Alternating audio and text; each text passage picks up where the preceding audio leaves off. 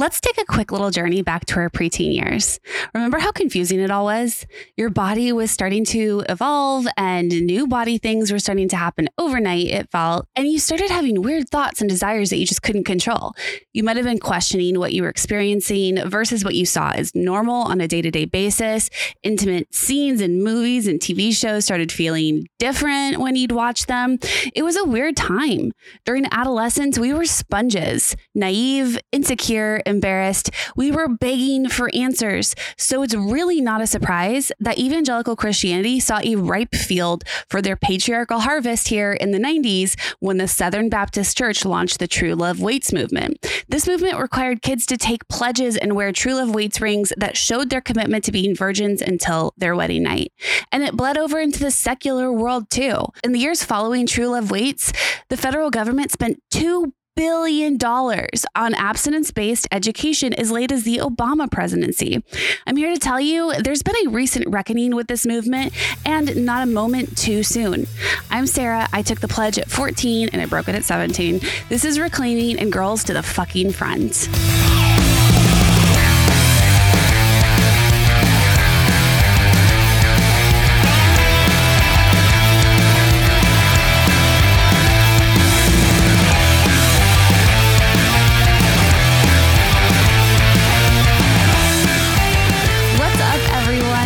To another episode of Reclaiming, the weekly podcast where we spark a revolution from the inside out. I'm Sarah.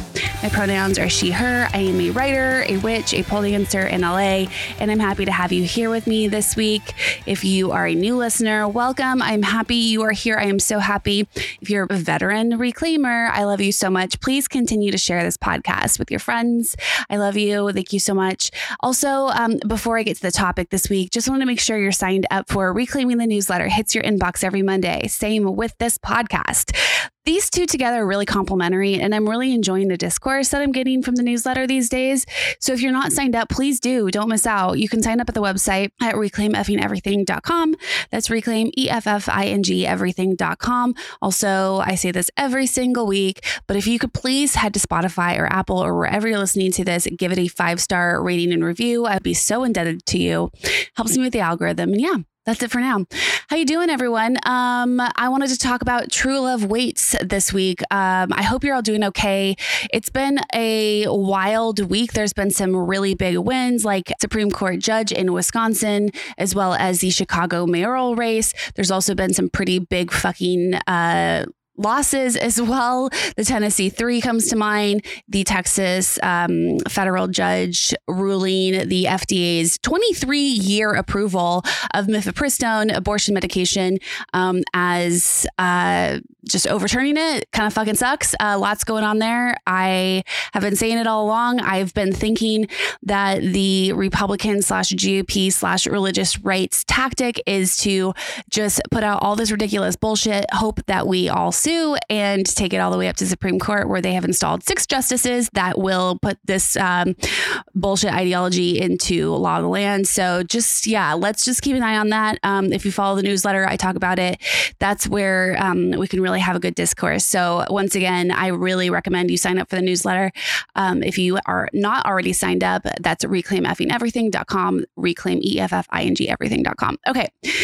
House has been kept. Let's talk about True Love Waits. If you were a teen or a preteen in the 90s or the early 2000s, you might have encountered this movement. If hashtags were a thing back then, this would have definitely been a hashtag. And honestly, it's probably it. True Love Waits was a really tangential movement, but it was an organized embodiment of purity culture, which I've talked about before, and I will absolutely talk about in the future. To me, purity culture and in Christianity was really the threshold to immediate danger for any woman or girl or femme identifying person. The primary idea behind True Love Waits and purity culture in general is sexual abstinence until marriage, until the wedding night. This is important. It was no penetrative sex until you get to that honeymoon suite, babes. And that's not setting people up for success, right? I'll talk about that a little bit, but there's a ton more to purity culture than just this movement. I'm not going to go into those topics and themes because I have already, and I will in the future. A lot of these purity culture tangent themes will take their own episodes, but I wanted to talk specifically about the movement True Love Waits, because I know a lot of my listeners and readers know this. I've talked to you. I know that this was part of your life. I know when we talk about that, we say those three words, you're taken right back to this time period. I also wanted to talk about the cultural fallout and repercussions of this movement that's happening today. It's not a lot, but it's starting to pick up steam. And I'm really hoping that I can contribute my voice and my story to this discussion as well, because this is a reckoning that's been a long time coming. It's kind of half of my own story here, probably very similar story to a lot of people that are listening, and have kind of a cultural analysis about this movement. So let's get into it, right? True Love Waits. As I mentioned, it was an actual movement. It wasn't just some phrase of some purity culture rule. It was a movement. It was a pledge. It was a whole system of cultural ephemera and merchandise.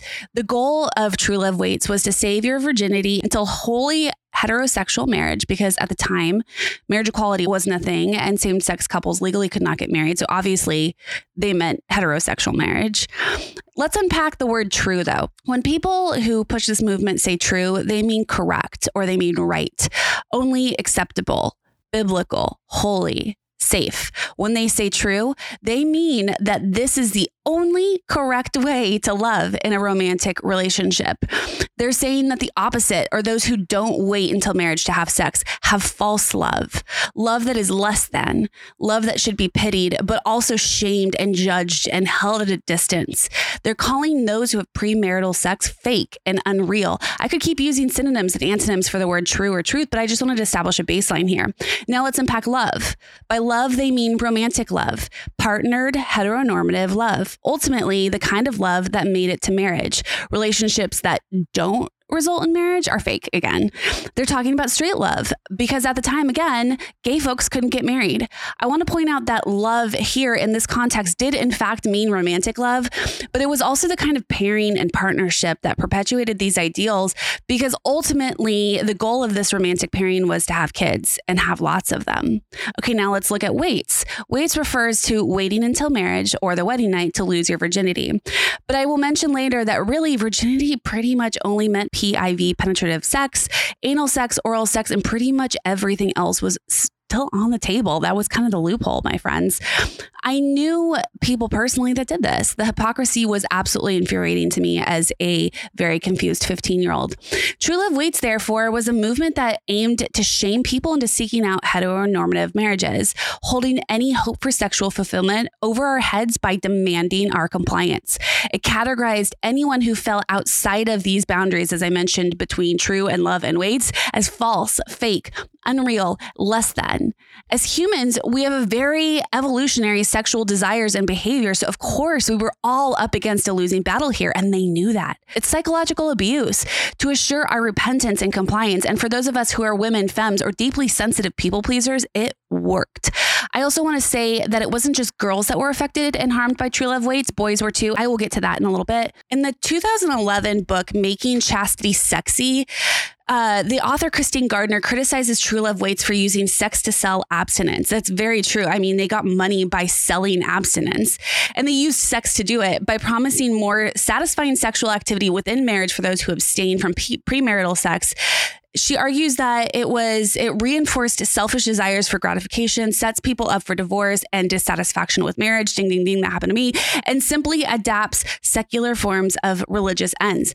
Basically, the movement guaranteed mind-blowing sex with you and your husband or wife if you waited because you were safe. But anyone who's been in an abusive marriage or even just a relationship, is any marriage like by default actually always safe? I don't really think so. True Love Waits also promised night after night of passion within the confines of holy heteronormative marriage, but only if you obeyed the pledge. Again, it shamed us through a whole culture of quote unquote accountability in which we were required to divulge every single detail of our most private, shameful secrets to the adults in our lives, many of whom were middle-aged men. Any transgression had to be atoned for, but that wasn't necessarily part of True Love Waits. That was just purity culture. But let's talk about the movement and where it started. True Love Waits was launched in April 1983, 30 years ago, by the Southern Baptist Church. It's worth noting here that the Southern Baptist Convention has gone through some pretty heinous revelations lately, with all kinds of sexual abuse cover-ups and deep misogyny making headlines, and rightfully so. True Love Waits was sponsored by a group called Lifeway Christian Resources, and it formally encouraged young people to make a public pledge to wait until marriage to have sex, often by wearing a purity ring or signing a pledge card. It also included books and pamphlets and conferences, workshops, and other outreach that promoted abstinence. It promised by waiting until marriage to have sex, adherents would have healthy and implicitly mind-blowing sex while avoiding all of the dangers of it before marriage, such as pregnancy, STIs, and emotional pain. Okay, so all of that's a lot to unpack. If you were a young person during the 90s and 2000s, you probably saw these pamphlets and books and booths at concerts and other events. Christian bands promoted the program, and groups conscripted ambassadors and youth groups and on public school campuses to hold rallies and other outreach events. At these tables and booths and events, people could sign pledge cards sponsored by True Love Waits. So what was the pledge? Well, here it is, verbatim. Believing that true love waits, I make a commitment to God, myself, my family, my friends, my future mate, and my future children to be sexually abstinent from this day until the day I enter a biblical marriage relationship. So this pledge was specifically for True Love Waits, and I've mentioned before there are a range of various pledges and virginity pacts and commitments. There were so many chances to take this pledge if you lived anywhere near the fringes of Y2K Christianity. In the first year, more than 102,000 people signed it. The Catholic Church even took it on, and it spread like wildfire during those years. The church used occasions like Valentine's Day to further market and publicize their message. The movement, the True Love Waits movement, actually spawned a bunch of other movements similar to it, where kids would take pledges. And by 2004, about 2.5 million American kids had taken the True Love Waits pledge. This movement was built on an idea that for centuries, Christians followed God's call to set themselves apart, right? That's kind of their thing. They physically mark their body with an outward sign to announce an internal commitment. That's foundational to being a born-again Christian. For believers who desire, first and foremost, to love God, the pledge and ring was basically, I heard this called holy PDA. It's so good. It's very, very much like a PDA situation for Christians. But let's talk about that ring. So True Love Waits actually had a ring, one that was associated with the movement, and all kinds of knockoffs and other non-affiliated rings that use the words True Love Waits. I had one. It was engraved. It was a silver band, but they got pretty damn intricate. I've seen them with princess and heart-cut diamonds and stones and intricate gold settings. Usually it was a birthstone, and it was usually bestowed upon girls around the time of puberty when they're already asking so many questions about their developing bodies, as I mentioned in the open to this podcast episode.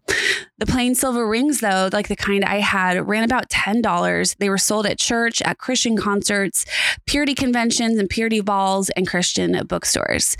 Some people, like I said, had gemstones or diamonds. Some had passed down heirloom pieces. You wore the ring on your wedding finger, of course. I read one account of a ring that had a blue sapphire heart in the middle with 2 diamonds on each side that represented, quote, mommy and daddy standing next to me to help me stay strong. That was from one of the blogs I read, which just really made me cringe. The pledge and the ring were just one part of the whole vehicle, though. There was a whole network of books and music and culture associated with the movement and the phrase True Love Waits, which, let's be real, it's all just pure propaganda. In 2002, Josh McDowell published Why True Love Waits, the definitive book on how to help your kids resist sexual pressure. Now, I want to note here that on Josh McDowell's author photo, it's a older man in probably his mid-60s. And why the fuck are these people so concerned with monitoring kids' sexuality? Okay, that was just an aside. But this book was the only definitive book I could find with the title True Love Waits, but there were so many others that preached the same message. A big one was I Kissed Dating Goodbye by Joshua Harris. It was published in 1987 and sold 1.2 million copies. It was widely seen at the time as like the pinnacle book of True Love Waits and ruined so many people's lives. It was really what catapulted, though, the purity culture movement when I was in it. I Kissed Dating Goodbye wasn't outright associated with True Love Waits, but it was definitely part of its gravitational sphere. And I read one account of a person calling this book a terrorist manifesto, controlling, violent, deeply misogynistic. Okay, I'm not like an expert in terrorist manifestos, but you can just form your own opinions. Let me know what you think. Moving on. There was True Love Waits compilation album too, with DC Talk, Newsboys, Michael W. Smith, Distance, Code of Ethics. I think you know about 3 of those, but still. Christian artists and bands did purity tours with concerts for kids to spread the message. True Love Waits as an organization actually sponsored these tours. Some artists like Jackie Velasquez made specific songs for them, like this one called I Promise, about their commitment to the pledge. And within 10 years, an estimated 1 million True Love Waits commitment cards had been signed and displayed at events and places, including the National Mall, the Georgia Dome, and the Golden Gate Bridge. The movement continued to gain momentum into the new millennium by offering events internationally too, including in places like Uganda, Australia, and the 2004 Summer Olympics in Athens, Greece. It's also interesting to note that True Love Waits wasn't just confined to the church world. It bled into the secular, and it was also funded by the government. Are you ready for the ick? In the Reagan years, 1981 specifically, the Adolescent Family Life Act, nicknamed the Chastity Act, passed, empowering the government for the first time in U.S. history to fund abstinence-only advocacy programs. Basically, just to stop the uptick in pregnancies, and they say to curb the spread of HIV/AIDS, but we know they didn't actually give a fuck about AIDS victims. Then, in the next administration, the first Bush dismissed a case brought by the ACLU that claimed abstinence ideology violated the constitutional separation of church and state, which it does. The elder Bush ratcheted up funding for purity promotion, and the oxymoronic, quote, abstinence-only sex education was born. Then, in 1986, Bill Clinton's Personal Responsibility and Work Opportunity Act, which was nicknamed the Workfare Act, passed with a rider called Title V, Section 510B, which made virginity the legal governmental standard for American teenagers. Rich, right? Coming from that fucking guy. Over the next 5 years, $437.5 million in federal and state funding supported organizations willing to teach that a mutually faithful monogamous relationship in the context of marriage is the expected standard of sexual activity. Again, this is before marriage equality became law of the land. So what they meant by that was straight, holy, patriarchal marriage.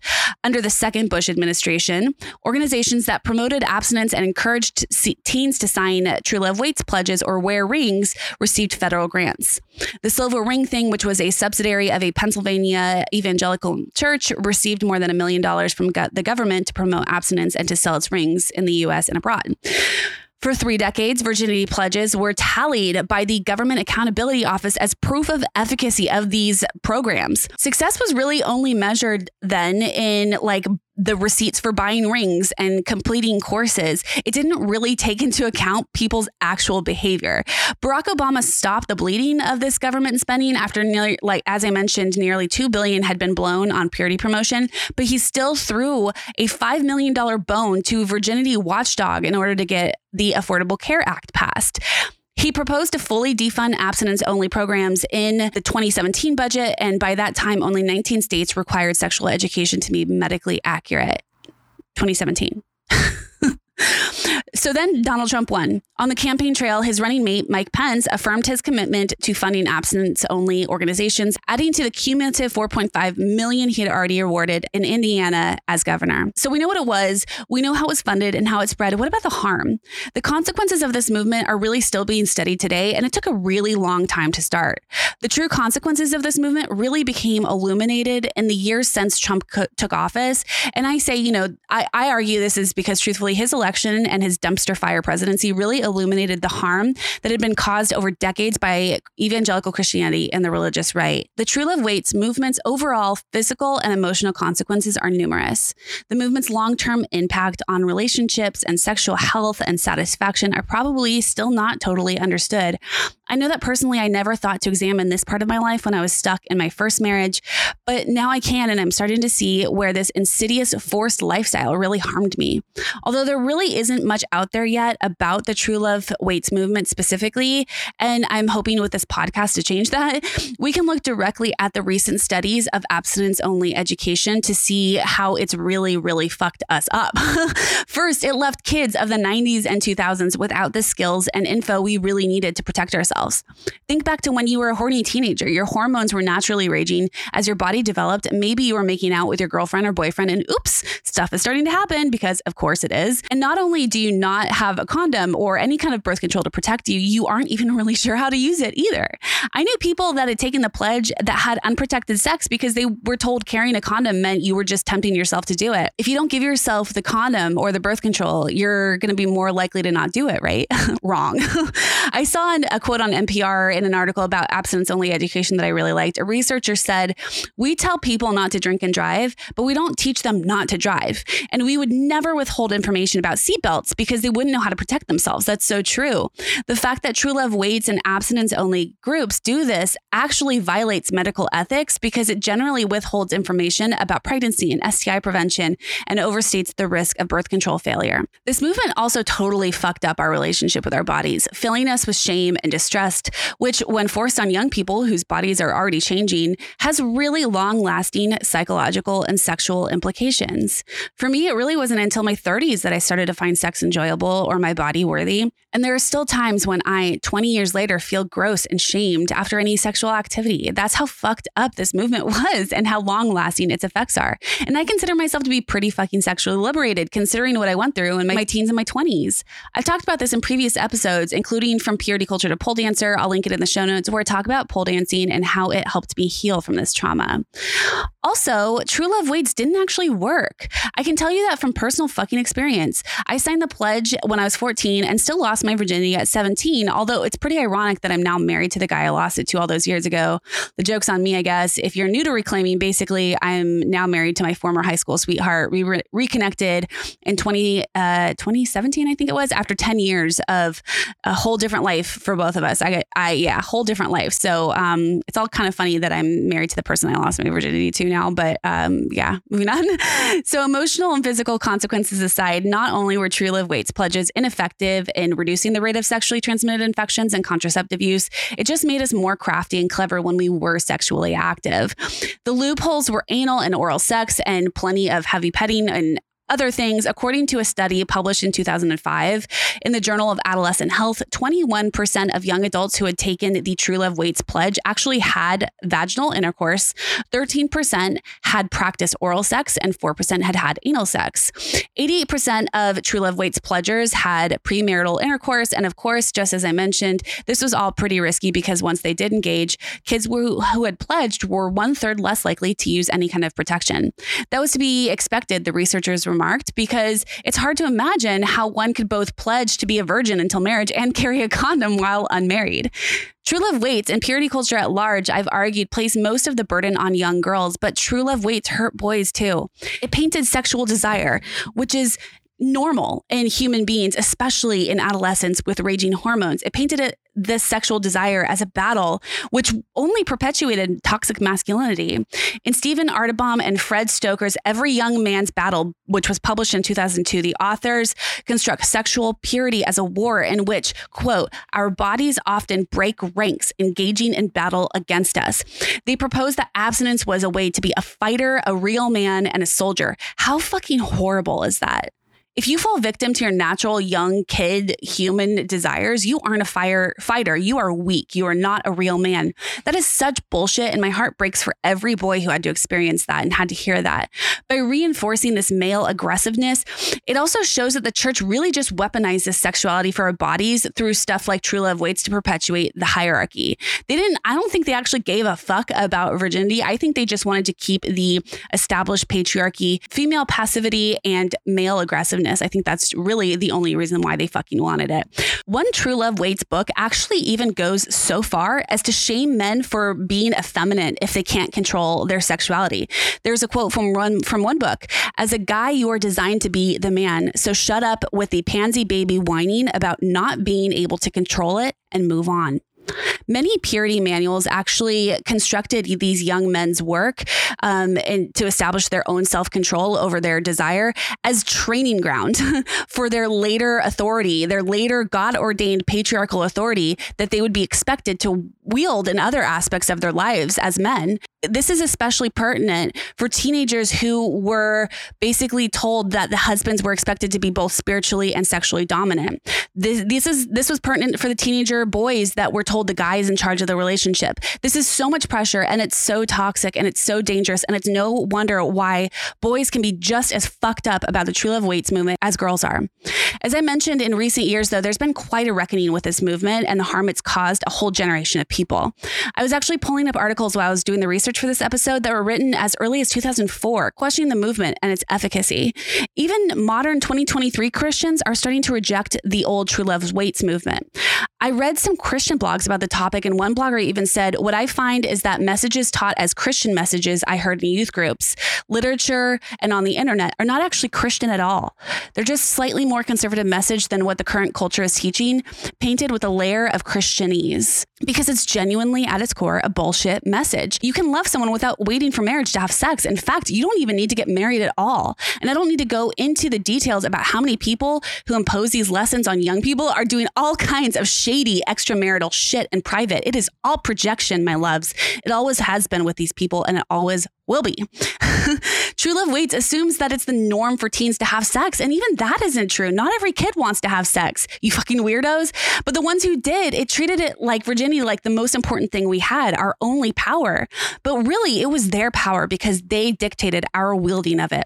Now, in 2023, people are marrying later, and some people aren't marrying at all. Millennials, the ones most affected by True Love Waits, I think saw through the bullshit as we got older and kind of threw the book out with this. There are quite a few reasons not to get married and have kids these days, aka follow the conventional Christian life path, that aren't just a result of our reckoning with True Love Waits and the harm it did to our bodies and our relationships. It's also a generation that can't really afford anything. Our planet is dying and our rights are being stripped away.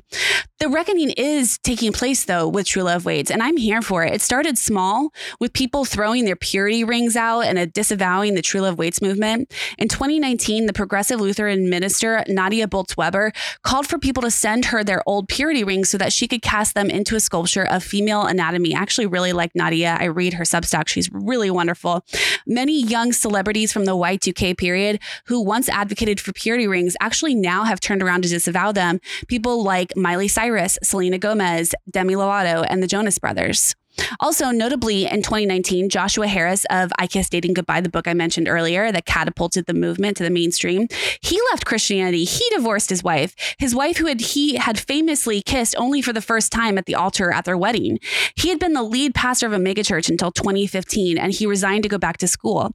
Then in 2016, he released a statement apologizing to the people that were hurt by his book. Then his announcement on Instagram said this: "By all the measurements that I have for defining a Christian, I am not a Christian." He also added, "To the LGBTQ plus community, I want to say that I am sorry for the views that I taught in my books and as a pastor regarding sexuality." Harris also stated that he personally knows people who feel like he ruined their lives and that they married the wrong person because of his books. He now sees that I Kiss Dating Goodbye actually really misled a lot of people. Since his reckoning, Harris has apologized for the book and ended its publication. There are a lot of things that enrage me when I think about True Love Waits, including how damaging it was to my relationship with my body, to sex, and to pleasure. But I think one of the things that upset me the most is that the very people I saw pushing this the hardest were definitely the ones that were having sex anyway.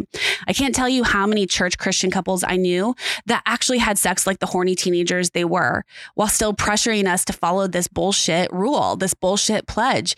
It was so maddening. Why did the rules apply to me but not to them? I had been so emotionally whipped into being terrified of my body and of sex, pledging my true love for my wedding night. So how come these people had the guts to defy it on Saturday and then repent on Sunday with no repercussions? In fact, they were actually applauded for it. Like, good for you, young ones, for atoning. It was all so fucked up. I had a dorm mate once that was a huge part of her church's youth group, dated a guy in the worship band, and they literally have sex all afternoon as they got home on Sundays. I know, because I lived in the room next to her and I could hear it. I resented it all so much. It made me so angry. I also saw so many people having everything but PIV, penis and vagina sex.